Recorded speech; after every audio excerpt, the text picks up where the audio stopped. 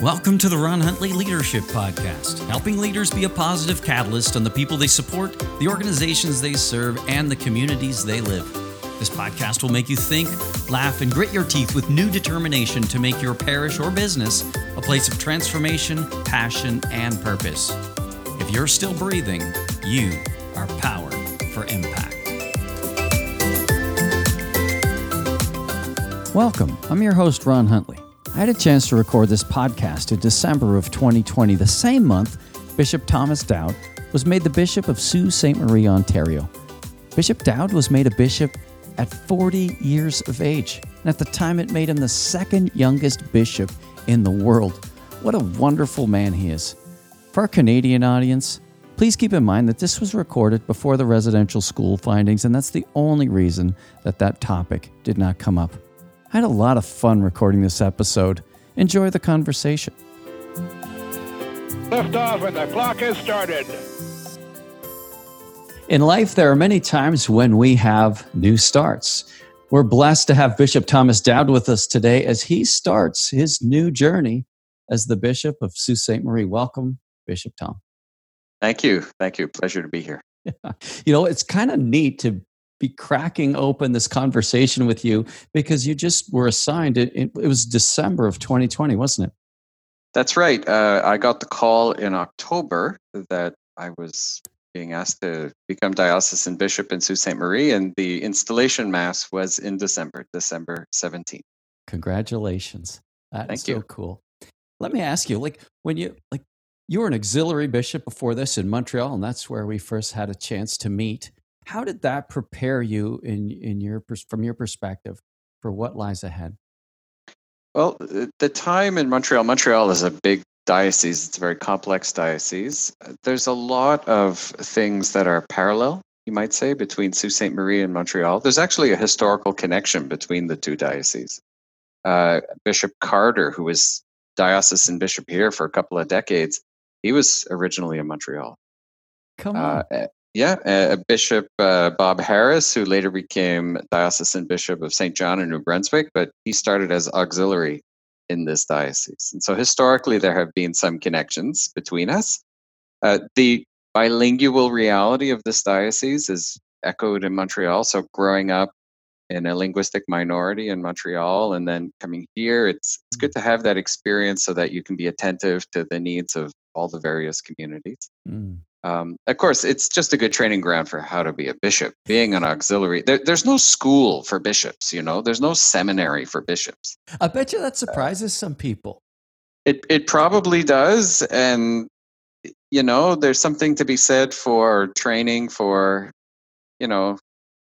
new staff, you might say. And so how can we do something about that? But for the moment, there isn't. And so the way you learn, I was made a bishop at the age of 40. And, at the time I said to myself, well, I guess God wants me to learn how to be a bishop by being one. Because that's young for being appointed a bishop. Yeah, I was the second youngest in the world at the time.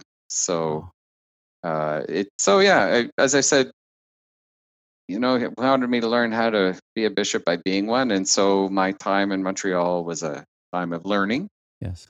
Some experimentation, trying different things. There were times where my experience was needed, almost put to the test. During my time in Montreal, I was also blessed to have a chance to continue my canon law studies. So I finished my canon law part-time throughout that period of being a bishop. So normally it doesn't take 8 years to do that degree, but in my case it did. But I really believe in continuing education. So bit by bit, just continuing to learn. Can I ask you a question? What's the relationship like between an auxiliary bishop, and I'm not talking from a personal level, I'm talking from a functional level, between a bishop and an auxiliary bishop? What does that look like?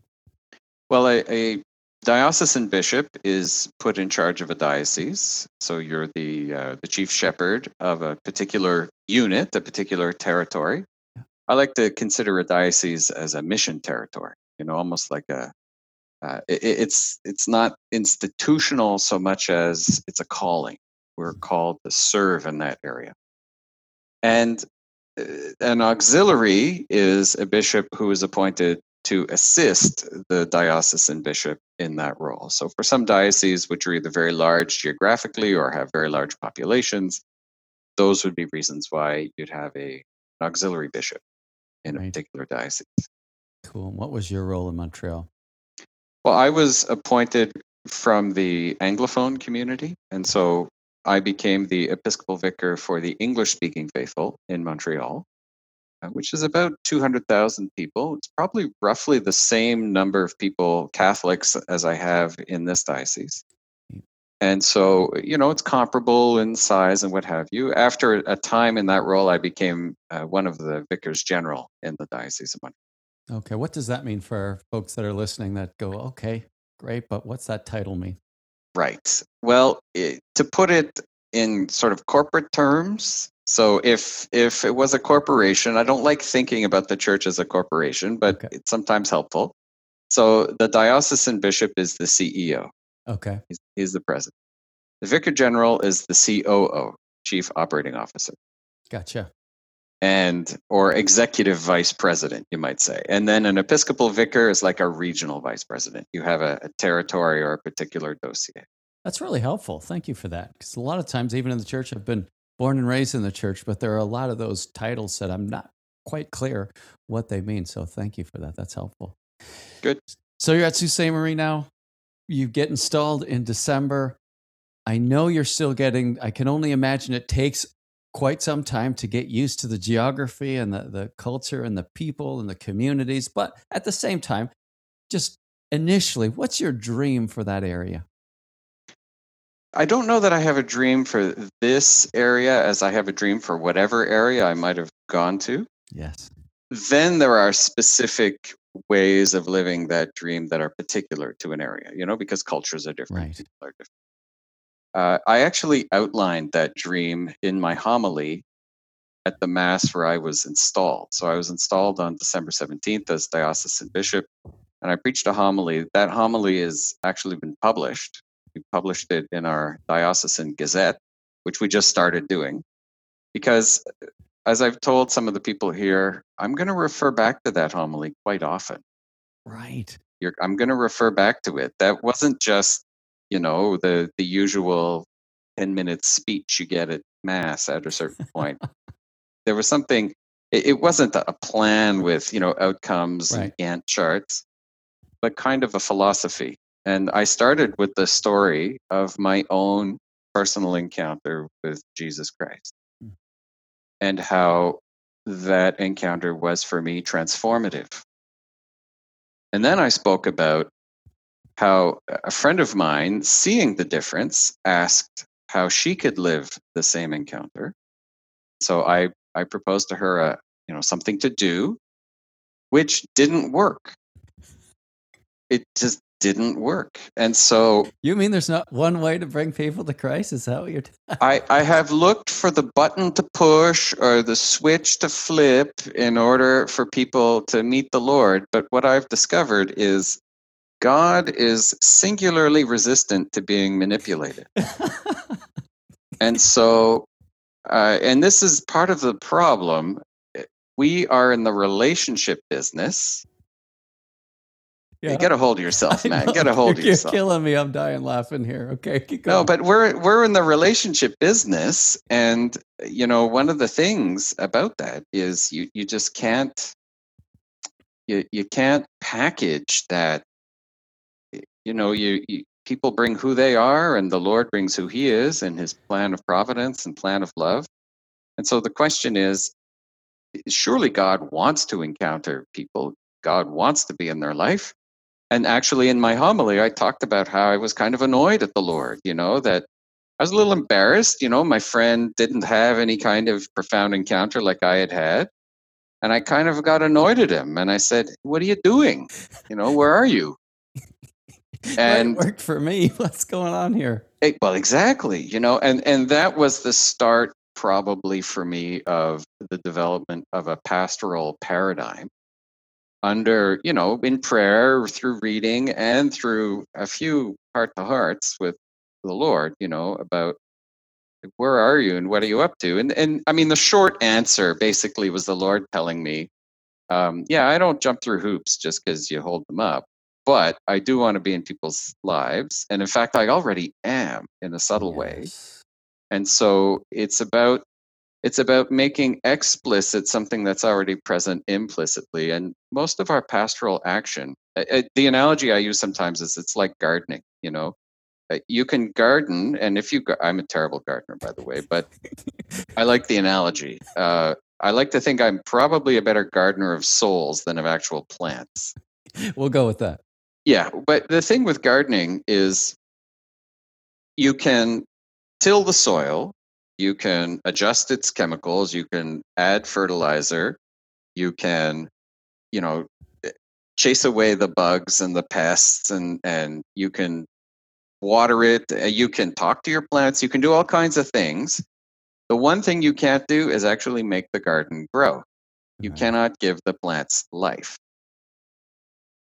That's something that's already present implicitly in the seed, and in the right conditions, it flourishes. And Jesus used the analogy of the seed and its growth, in the parable of the sower. And so, what the parable of the sower doesn't say, what's parable of the sower 2.0 is the work of the farmer to prepare the soil so that is the good soil that the seed can fall in. And so, I see my role as a tiller. I'm the one to till the soil, Right. to help prepare it, and the Lord will give the growth. St. Paul says that one plants, another waters, but the Lord gives the growth. And so that has been kind of my philosophy of pastoral care. That opens up so much for me. Thank you for sharing that. One of the things I run into, of course, anybody that knows me knows how much I appreciate using Alpha as a tool to reach those who might not be in a relationship with Jesus. And just like your story, it doesn't work for everybody. It doesn't. It just doesn't, and nothing does. And that's why I was laughing so hard at that. So, that's the first time I've cried on a podcast. I was laughing so hard, I literally had to wipe tears away. But I think what happens is some people have kind of gotten away from this kind of organizational efforts for evangelizing, and they've moved to, and I'm not saying one or the other, but I've seen this happen to individual. You have to get really good at your testimony and helping people come to faith, and as if you have to choose one or the other. But I think at the heart of that is people have given up on the ability to do that in a church because of whether it's not led well, whether people, they just give up. If you have a heart for evangelization and your church doesn't want to do it, or there's no consistency, or the quality stinks and you're embarrassed to bring your friends there, then the only hope you have is to try to get better at it yourself. And I don't know that not a ton of Catholics that are particularly comfortable with that or even aspire to that. What role does a local parish play in that, providing the good soil for life to start or to flourish? Well, I think the first thing we need to realize is that the ultimate protagonist of evangelization is the Lord himself. Man. I mean, I tell the story of a friend of mine, a young woman who grew up in a non-practicing Buddhist family. Right. Family was from Southeast Asia. And she was a, you know, non-practicing Buddhist leading in her case to being a non-practicing whatever. She had no opinion. And in Buddhism, certain strands of Buddhism, they're kind of agnostic. They don't have much of an opinion as to whether or not God exists. Right. Spiritual but not religious, you might say. And so she was walking down the street, and it was a bright sunny day. Was on a lunch break. Her parents owned a little, sandwich shop nearby, and she just had this thought that hit her: God exists. And it just hit her like out of nowhere. She wasn't thinking about it. If she wasn't, on some deep spiritual quest, it just, God exists. And it was this thought that came to her with complete certainty. And so she thought, what should I do with this? Yes. Now that I have come to this realization, what should I do with this? And it turns out near the sandwich shop was a church. It happened to be the cathedral in Montreal. So she figured, well, maybe I should go into a church. That's a house of God. And so she walked in. She had no idea. She'd never been in a church before. So she walked in, and that church has a mass at lunchtime. She was on her lunch break. So she managed to get there and she sat down. She heard the homily and listened. She thought this is interesting. So she would come back on her lunch break. She learned when it started. And by observing, she learned when to stand and when to kneel and when to sit. And she went to receive communion with everybody else, wasn't baptized, but went to receive communion with everybody else. And at one point, the pastor saw her coming and talked to her and got her story and suggested maybe she should go through RCIA and get baptized, which Yeah. she did. Yeah. And, so here's the thing. Technically, she was not, following our rules, Right. but was the Lord calling her? Oh, Was the Lord receiving her? I think beautiful things were happening in her soul. And thank goodness that pastor was attentive to what God was doing yes. with her. So the church what was the parish's function? It was first of all to welcome Yes. what God was doing, not just to welcome her, but to welcome what God was doing in her through welcoming her and with welcoming her. And then with that welcome came the friendship, the building of friendship. And with friendship, that bridge of trust, came formation. She went on to be to get a doctorate in theology, by the way. Come on. So yeah. So now, what would have happened if that day she had gone to the church and pulled on the door and it was locked? What would have happened if she had been in that church and someone had been cold to her? Now, initially, she didn't want to be talking to a lot of people. She just wanted to sit in the back pew and observe. And thankfully, the church was big enough. There were lots of back pews. I knew one Protestant church where they had a rule that faithful parishioners were not allowed to sit in the back two pews, because that way, if somebody did sit there, everybody knew they were new. They were just there to check it out, and that way they could be approached in a friendly way. That's a good idea. And that was one of the ways that the ordinary people collaborated with evangelization, was by not sitting in the back two pews. It's something super simple, but it was a sign of welcome for the stranger. I was a stranger and you welcomed me. So she, as they say, what can a parish do? I think one of the core functions of the parish is to be welcoming and to welcome the work that God is doing in people's hearts and spot it for what it is. And then after that, offer the formation and the opportunity to worship and growth in prayer and all those things.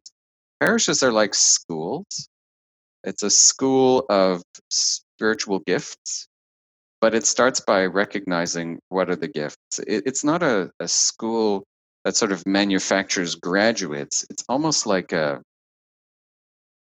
art school. You have to see what the talents are that somebody's bringing, and then help them hone that in a way that respects the gift they have and brings it to a greater perfection. And the Lord is already working in people's hearts. So I see parishes as schools, but you start also by welcoming those who are attentive. I developed a paradigm for how to measure welcoming. It's a bit in a rough draft right now, but I think that if we could step through things to see where we're at on that paradigm, that might be something helpful for us to look at down the road here or anywhere. But no, I would love to do that. So honestly, I get absolutely getting lost in our conversation, like totally lost, having fun, just going down the river, so to speak, of thought. So thank you for that. So not you have a dream, not necessarily for that place. It was your dream anywhere. How would you, and you articulated in that homily, a place where people could encounter Christ, be welcome. Tell me more. Well, one of the things that I believe in is that we have to distinguish evangelization, discipleship, the apostolate, and ministry. Okay. I call this my 4-bubble diagram. I don't have the bubbles to show you today, but I first started thinking about this because when I was a seminarian, we were studying the history of the church in Quebec. And one of the interesting things about the bishops of Quebec is, bishops go to Rome every few years for something called an ad limina visit. It's a visit to the various offices in Rome, and you give you a report. Well, the bishops of Quebec prepared their reports and published them. There were a number of those were made available publicly. And so you could actually see what the bishops were thinking, and what they were presenting. And because I have a degree in business, I was used to reading corporate annual reports. Right. And so I thought, well, maybe I can apply some of what I learned from reading those to reading these. Because obviously, when you publish a report, there's a bit of marketing involved, and what have you. And so I read the reports, but I read them in sequence to see, well, did they actually address the things they had addressed in the previous report, or what was the continuity?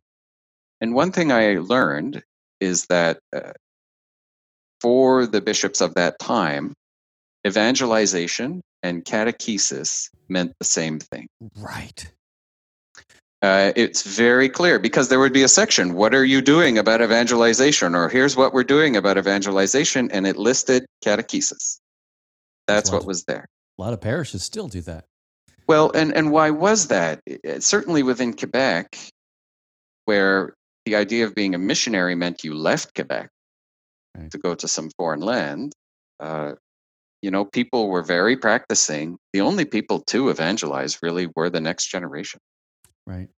I see. But so catechesis would have made more sense in that context. But what happens when you're starting that system is starting to break down, right? And one thing you learn in business is when organizations are under stress, they don't tend to adjust their behavior to what they need, the new thing they need to be doing. Very often they just continue to do more of the old.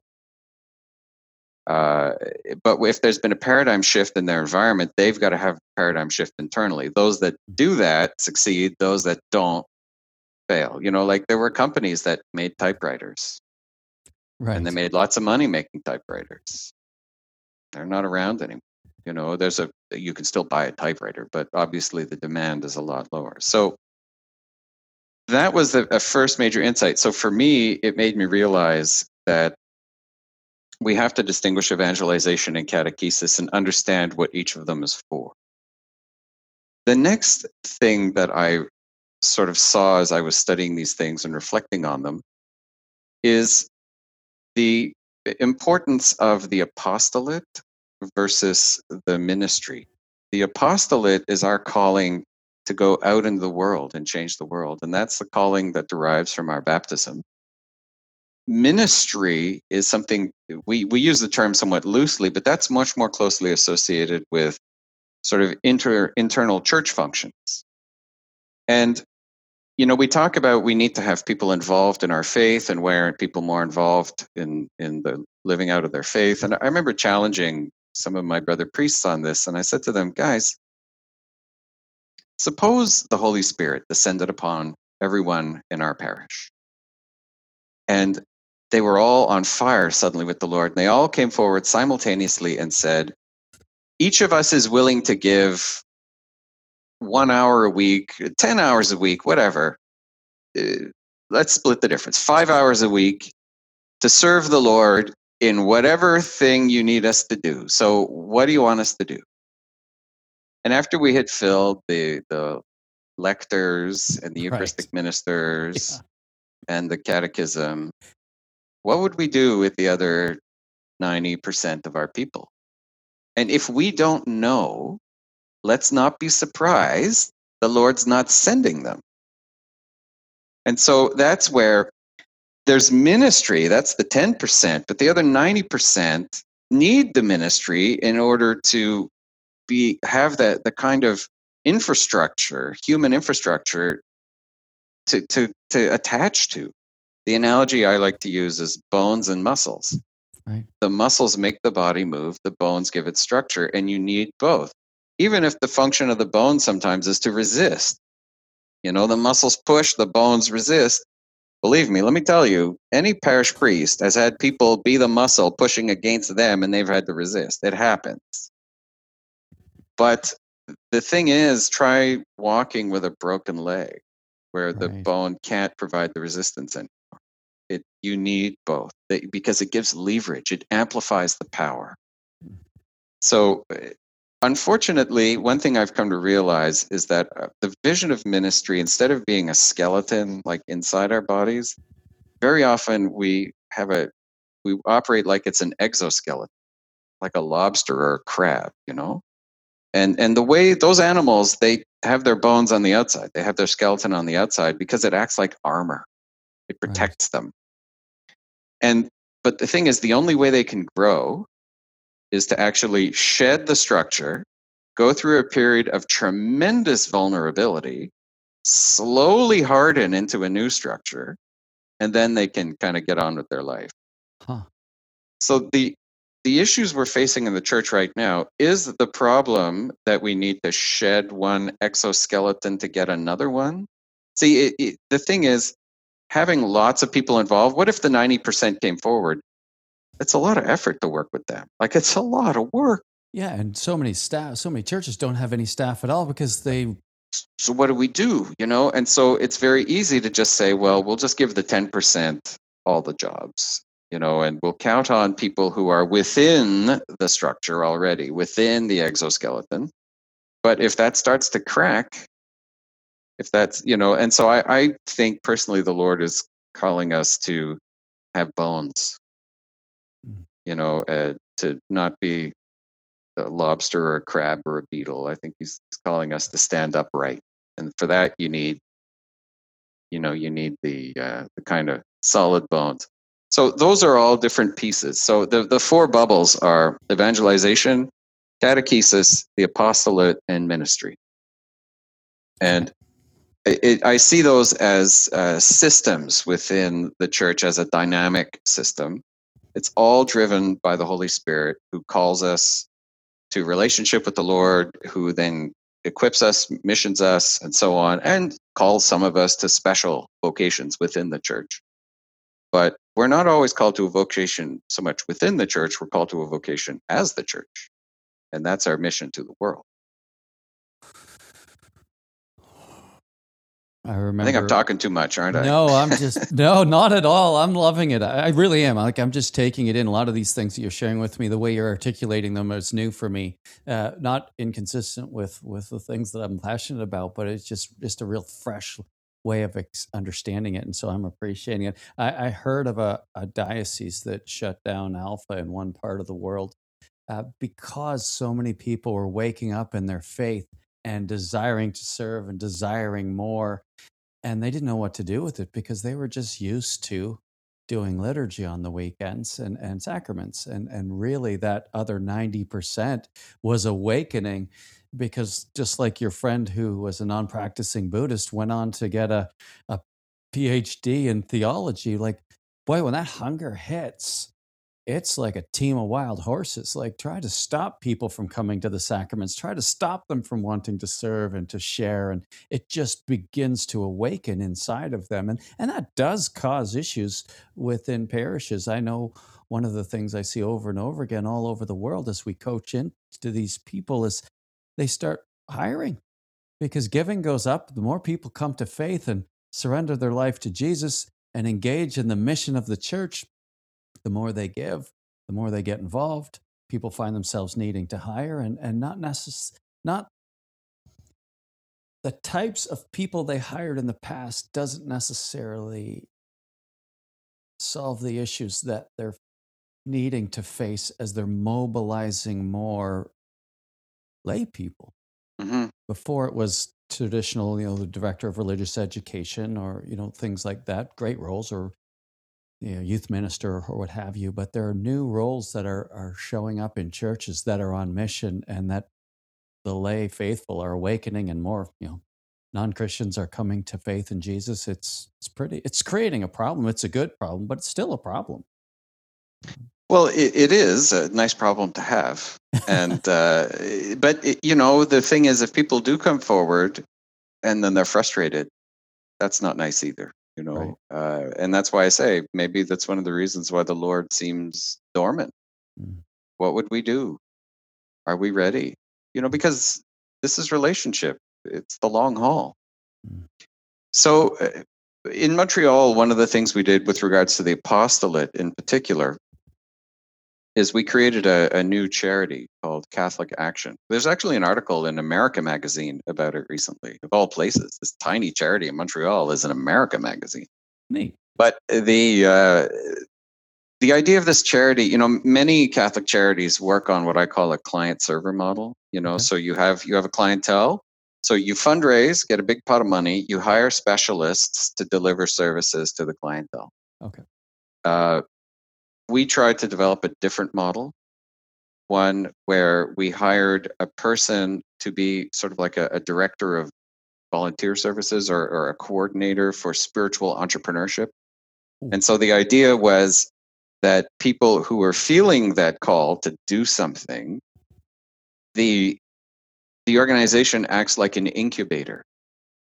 It acts as an incubator for new initiatives so that they can start in a protected environment with support and then grow and flourish and hopefully, you know, take off.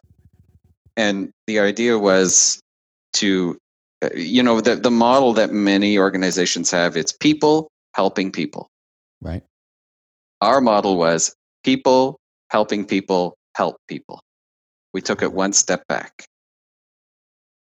And so what happened from that? Well, it's been hard to explain. I found it interesting. It's been hard to explain because, like I said, it's a kind of entrepreneurship of the apostolate, a kind of spiritual entrepreneurship, which we are really not used to. The church, you know, if the church was a government and we had an economy of money as opposed to an economy of spirituality, we're fairly command driven. There's not always a lot of room for entrepreneurship, you know, or when it does happen, people can kind of go, well, what's that about, you know?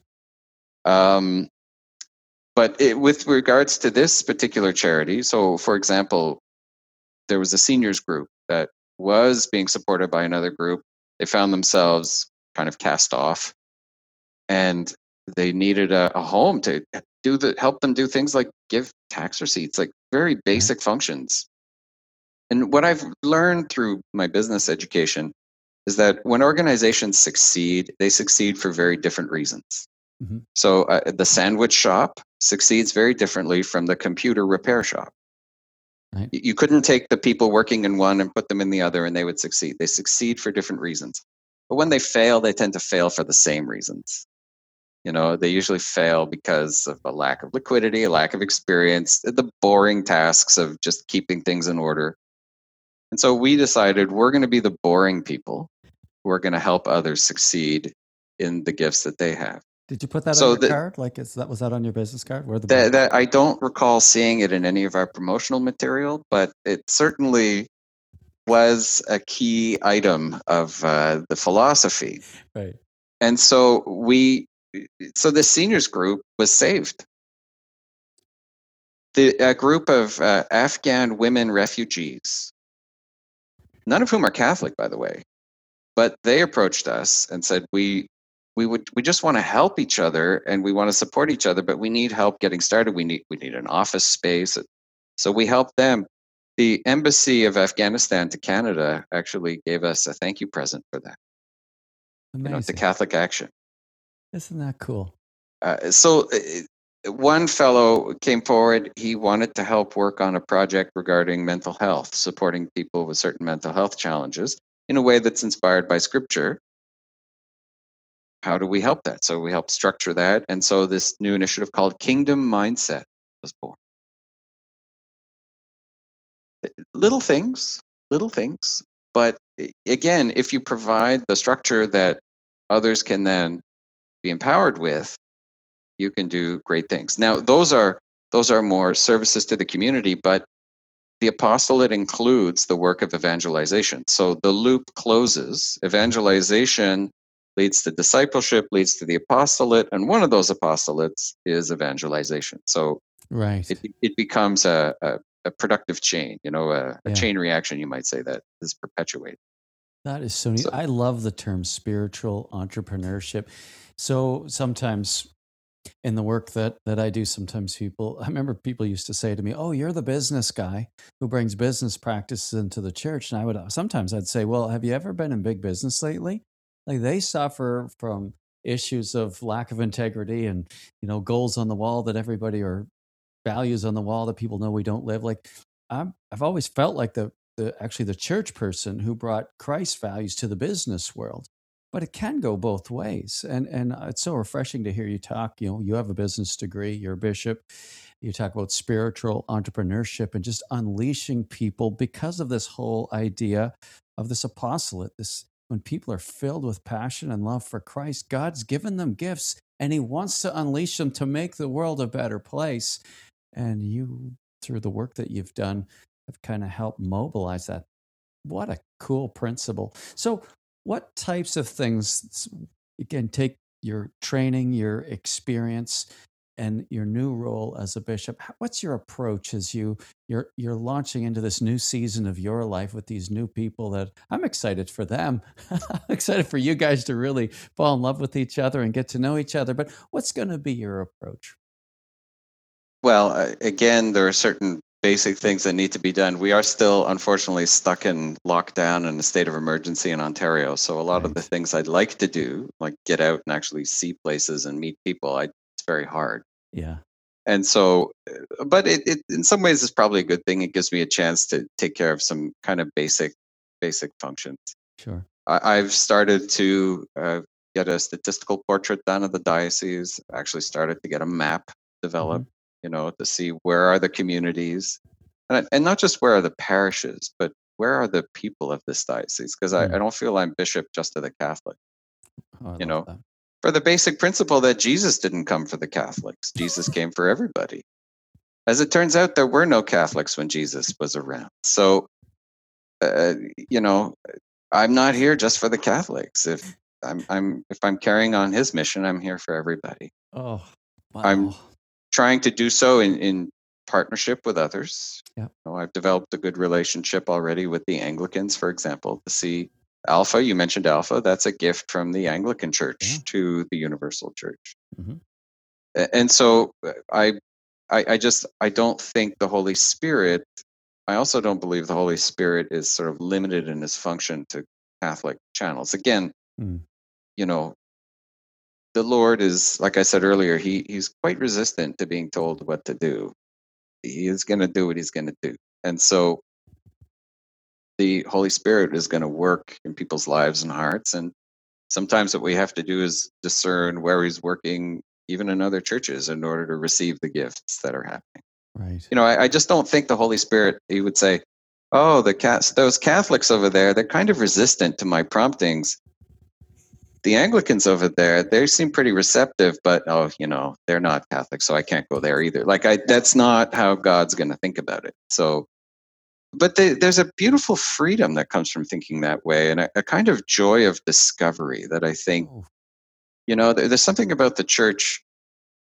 It's bigger on the inside than on the outside. Once you begin to see where the Lord is working, and if you have sort of eyes of wonder, you can see amazing things. And so that's a kind of my initial approach, is to get to know our resources, get to know the sort of the scope of this mission. Yeah. And try and develop the relationships and the partnerships needed so that we can not just do stuff, but engage multiple sources like the laity, the clergy, and what have you, the Anglicans, all working together. I remember visiting India years ago, and I met a bishop who had just been ordained. And so he'd been ordained a little less than me. Now, I think I had only been ordained 2 years as a bishop. Right. But he says to me, what advice would you have for a person who's just ordained as a bishop? And I'm thinking, I've only got 2 years. But I said, 2 oxen can pull a cart further than 10 elephants if the oxen are pulling in the same direction and the elephants are pulling in all directions. So find the people who are pulling in the same direction. Fix the cart. The cart is the infrastructure. You can't have a broken axle. You got to have your wheels aligned. So get the cart working. That's the diocesan structure. That's the parish structure. That's the stuff like policies and procedures. And if that's broken, like I tell people, Good administration does not build the kingdom of God. The kingdom of God is built by preaching the word, celebrating the sacraments, serving the poor. But bad administration can really get in the way of building the kingdom of God. So, make sure your cart is working, but then get your oxen to pull, and then you'll get somewhere. Those two pieces go together. So that's kind of, we're actually still friends. I keep in touch with that bishop from India. That's awesome. Where's he at in India? He's in the Diocese of Eluru. It's sort of on the eastern coast of the Indian subcontinent. That's neat. Yeah. What in my work with diocese and even the priests in the diocese they work with, this probably won't be a surprise to you, and I hope this isn't the case where you're coming into, but there isn't always a great relationship between the diocesan reality and life on the ground in parishes. And again, I don't know if that's what the situation would be where you're at. And but what is your hope for that relationship? Who would you want the diocese to be in relation to the parishes and the presbyterate? The parishes are key because, as I said, those are the centers where the Eucharist is celebrated. But more than that, it's the centers where catechism happens. So the Eucharist as an engine of formation for people. Most people, the vast majority of the Christian formation they receive is through homilies. Right. It's not through reading books or, watching YouTube videos. Some people get it that way. Absolutely. Yep. But the standard bread and butter is through that. That's where they exercise their stewardship, give of their time and talent and treasure. So the parish acts, I like to say parishes are like a kung fu school. You can, it's a school, but you can't learn kung fu just by reading a book about it. Right. You actually have to practice. And so a parish ideally transmits knowledge. It also transmits opportunity for practice. In many cases, that it's the place where, the vast majority of our people will have access to that if they have access to it. So how to have the link between diocese and parishes, diocese and clergy? Well, with the clergy, it's through obviously getting to know them, through developing common vision. I'm in the process of rebooting our presbyteral council here at the diocese and, trying to think through again, what is the whole point of this? Do we just have to have meetings or what's the point? Why do we have this? So to try and get us all on the same page. With the parishes, one thing I did in Montreal is I undertook a series of parish visits. Mm-hmm. And so I would actually go to a parish and I would stay there for a week. I would celebrate the masses the first weekend. I'd move into the rectory. I would meet with the various parish groups. I would also go into the community and meet community leaders. Like if there was a food bank, not necessarily Catholic food bank, but a food bank, I'd meet with them. If there was the mayor of a local municipality, I would sometimes meet that person. There was a university campus or college campus, I try and meet the leaders there. Whatever, I would try and see how is this parish planted in this community. And then, because that's an important sign of vitality, I remember the very first parish I ever visited, it was in a sort of the far end of the diocese, and I met the mayor of the municipality where the parish was located, and the first thing he said to me is, "Are you here to sell me the church?" I said, "No, why would you think I'm here to sell you the church?" He said, "Well, because the parish is closed." I said, "No, it isn't." And the mayor says, "Yes, it is." So I looked and I said, "Mr. Mayor, I'm the auxiliary bishop. I would know if the church is closed, okay? Let me assure you, it's not closed." Yeah. "But why would you think it's closed?" He said, "Well, this parish, they used to be involved in our small town. We have sort of community day where all the community groups come together and people mingle and kind of showcase who they are. And the parish used to come and it stopped coming. And we would call them and nobody would call us back. And so we just figured, well, it must be closed." Huh. And the parking lot was kind of behind the church, so you wouldn't see people parked in front on a Sunday. Sure. And so they were still doing all the churchy things for Catholics, but So, how do the visits to the churches were a chance to kind of get to know them in depth, see the beautiful things God is doing, challenge to see how they can take it to the next level, give reassurance. One parish I was visiting, they had this unfinished project to build a ramp for handicap access. Right. So I said, how come this is languishing? How come this has been waiting? They said, well, we need this amount of money and, we haven't been able to raise it. I said, that's odd. Why would that be? And somebody said, well, there are rumors this church is going to close. And so nobody wants to give unless they have some sense that it's going to stay open. Right. So I did a full analysis, and it turned out we needed a church in that place. There was no question. Yeah. I said, whether it closes or not is up to you, but I could promise you that, if you step up, we won't euthanize you. I don't believe in euthanasia. And so wouldn't you know, the money flowed in and they had the thing built in a few months later. So a common sense of mission, Yes. common sense of purpose has real impact for parish life and vitality. That's another thing I learned. Right. Lots of other wonderful things from those visits. Again, the Holy Spirit is amazing. This gentleman, he must have been in his mid-80s. He comes to see me because I would open it up to the parish. If you want to come talk to me, cut the hierarchy. If you want to come talk to me, I'm here. Make an appointment. And people did. So he comes to meet with me and we sit down and I said, so what do you want to tell me about the parish? He says, well, I don't really want to tell you anything about the parish. This happens sometimes. People who wanted to talk about something going on in their personal life said, is there anything going on in your personal life you want to share with me? No, not really. I said, so what are we doing here? He said, well, I never met a bishop before. This was my big chance. Hope you didn't disappoint. So we just talked and had a great time. I went another time, a 10-year-old kid who loved science and he wanted to know, could he believe in God and be a scientist at the same time? And his mom said, would you meet with my son? Sure. Oh, I mean, she was close by, but what is God going to do with that kid? What did God do with that man? What does God do through these simple human encounters with communities? It did a lot for me, certainly. I like to think it brought something to the parish. And my going away from Montreal, people talked about those visits, years later. And so that was something. I don't know to what extent I'll be able to do the same here, but I'd like to.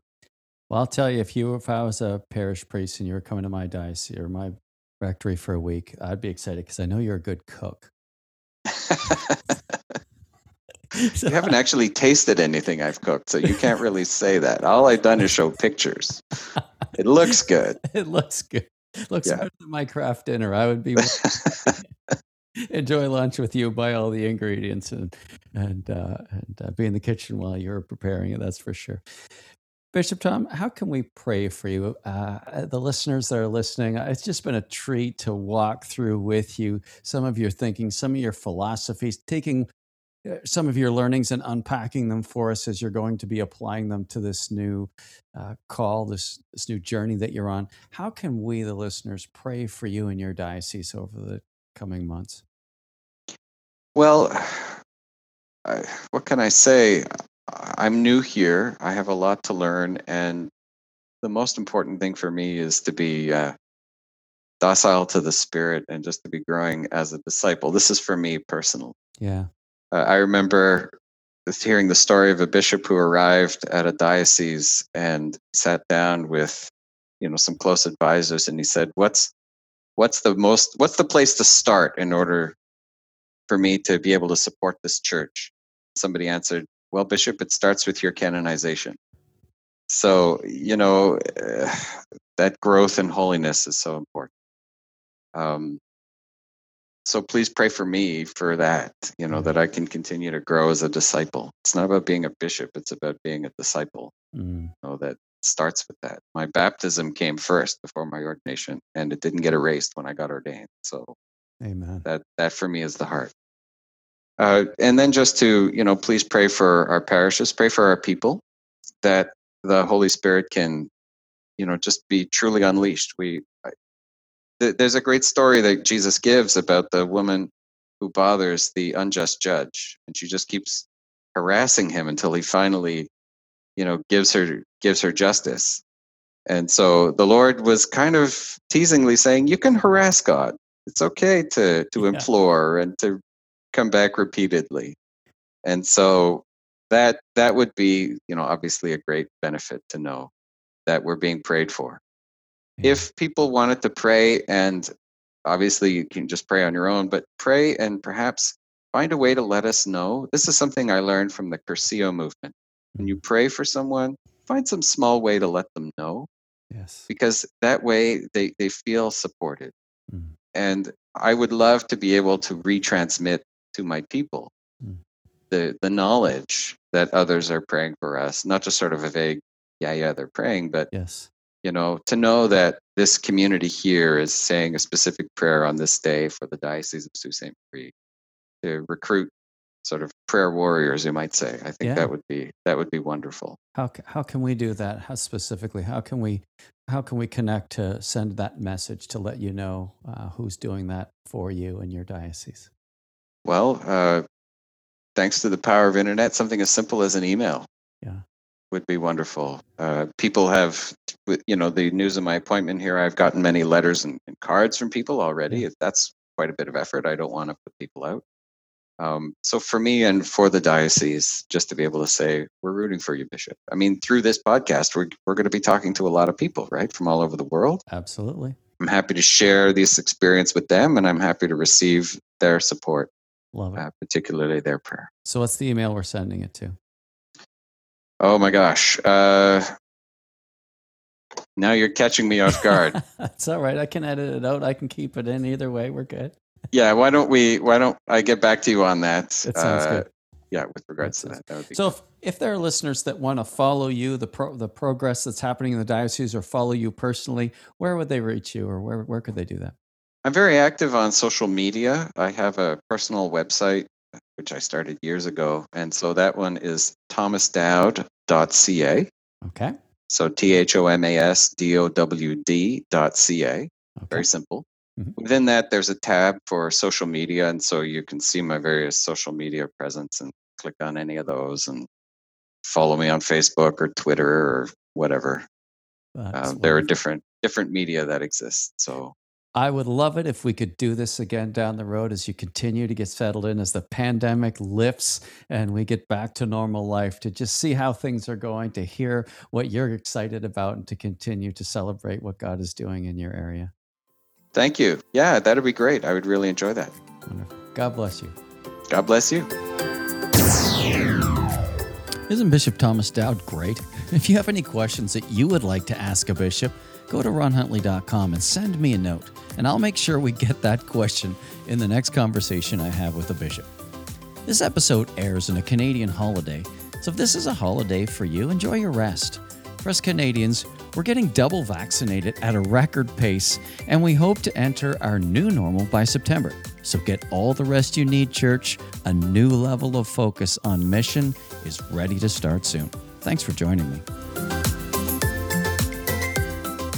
I want to encourage you, as you lead this week, be faithful to God and generous to others. See you next time, and remember, if you're still breathing, you are powered for impact.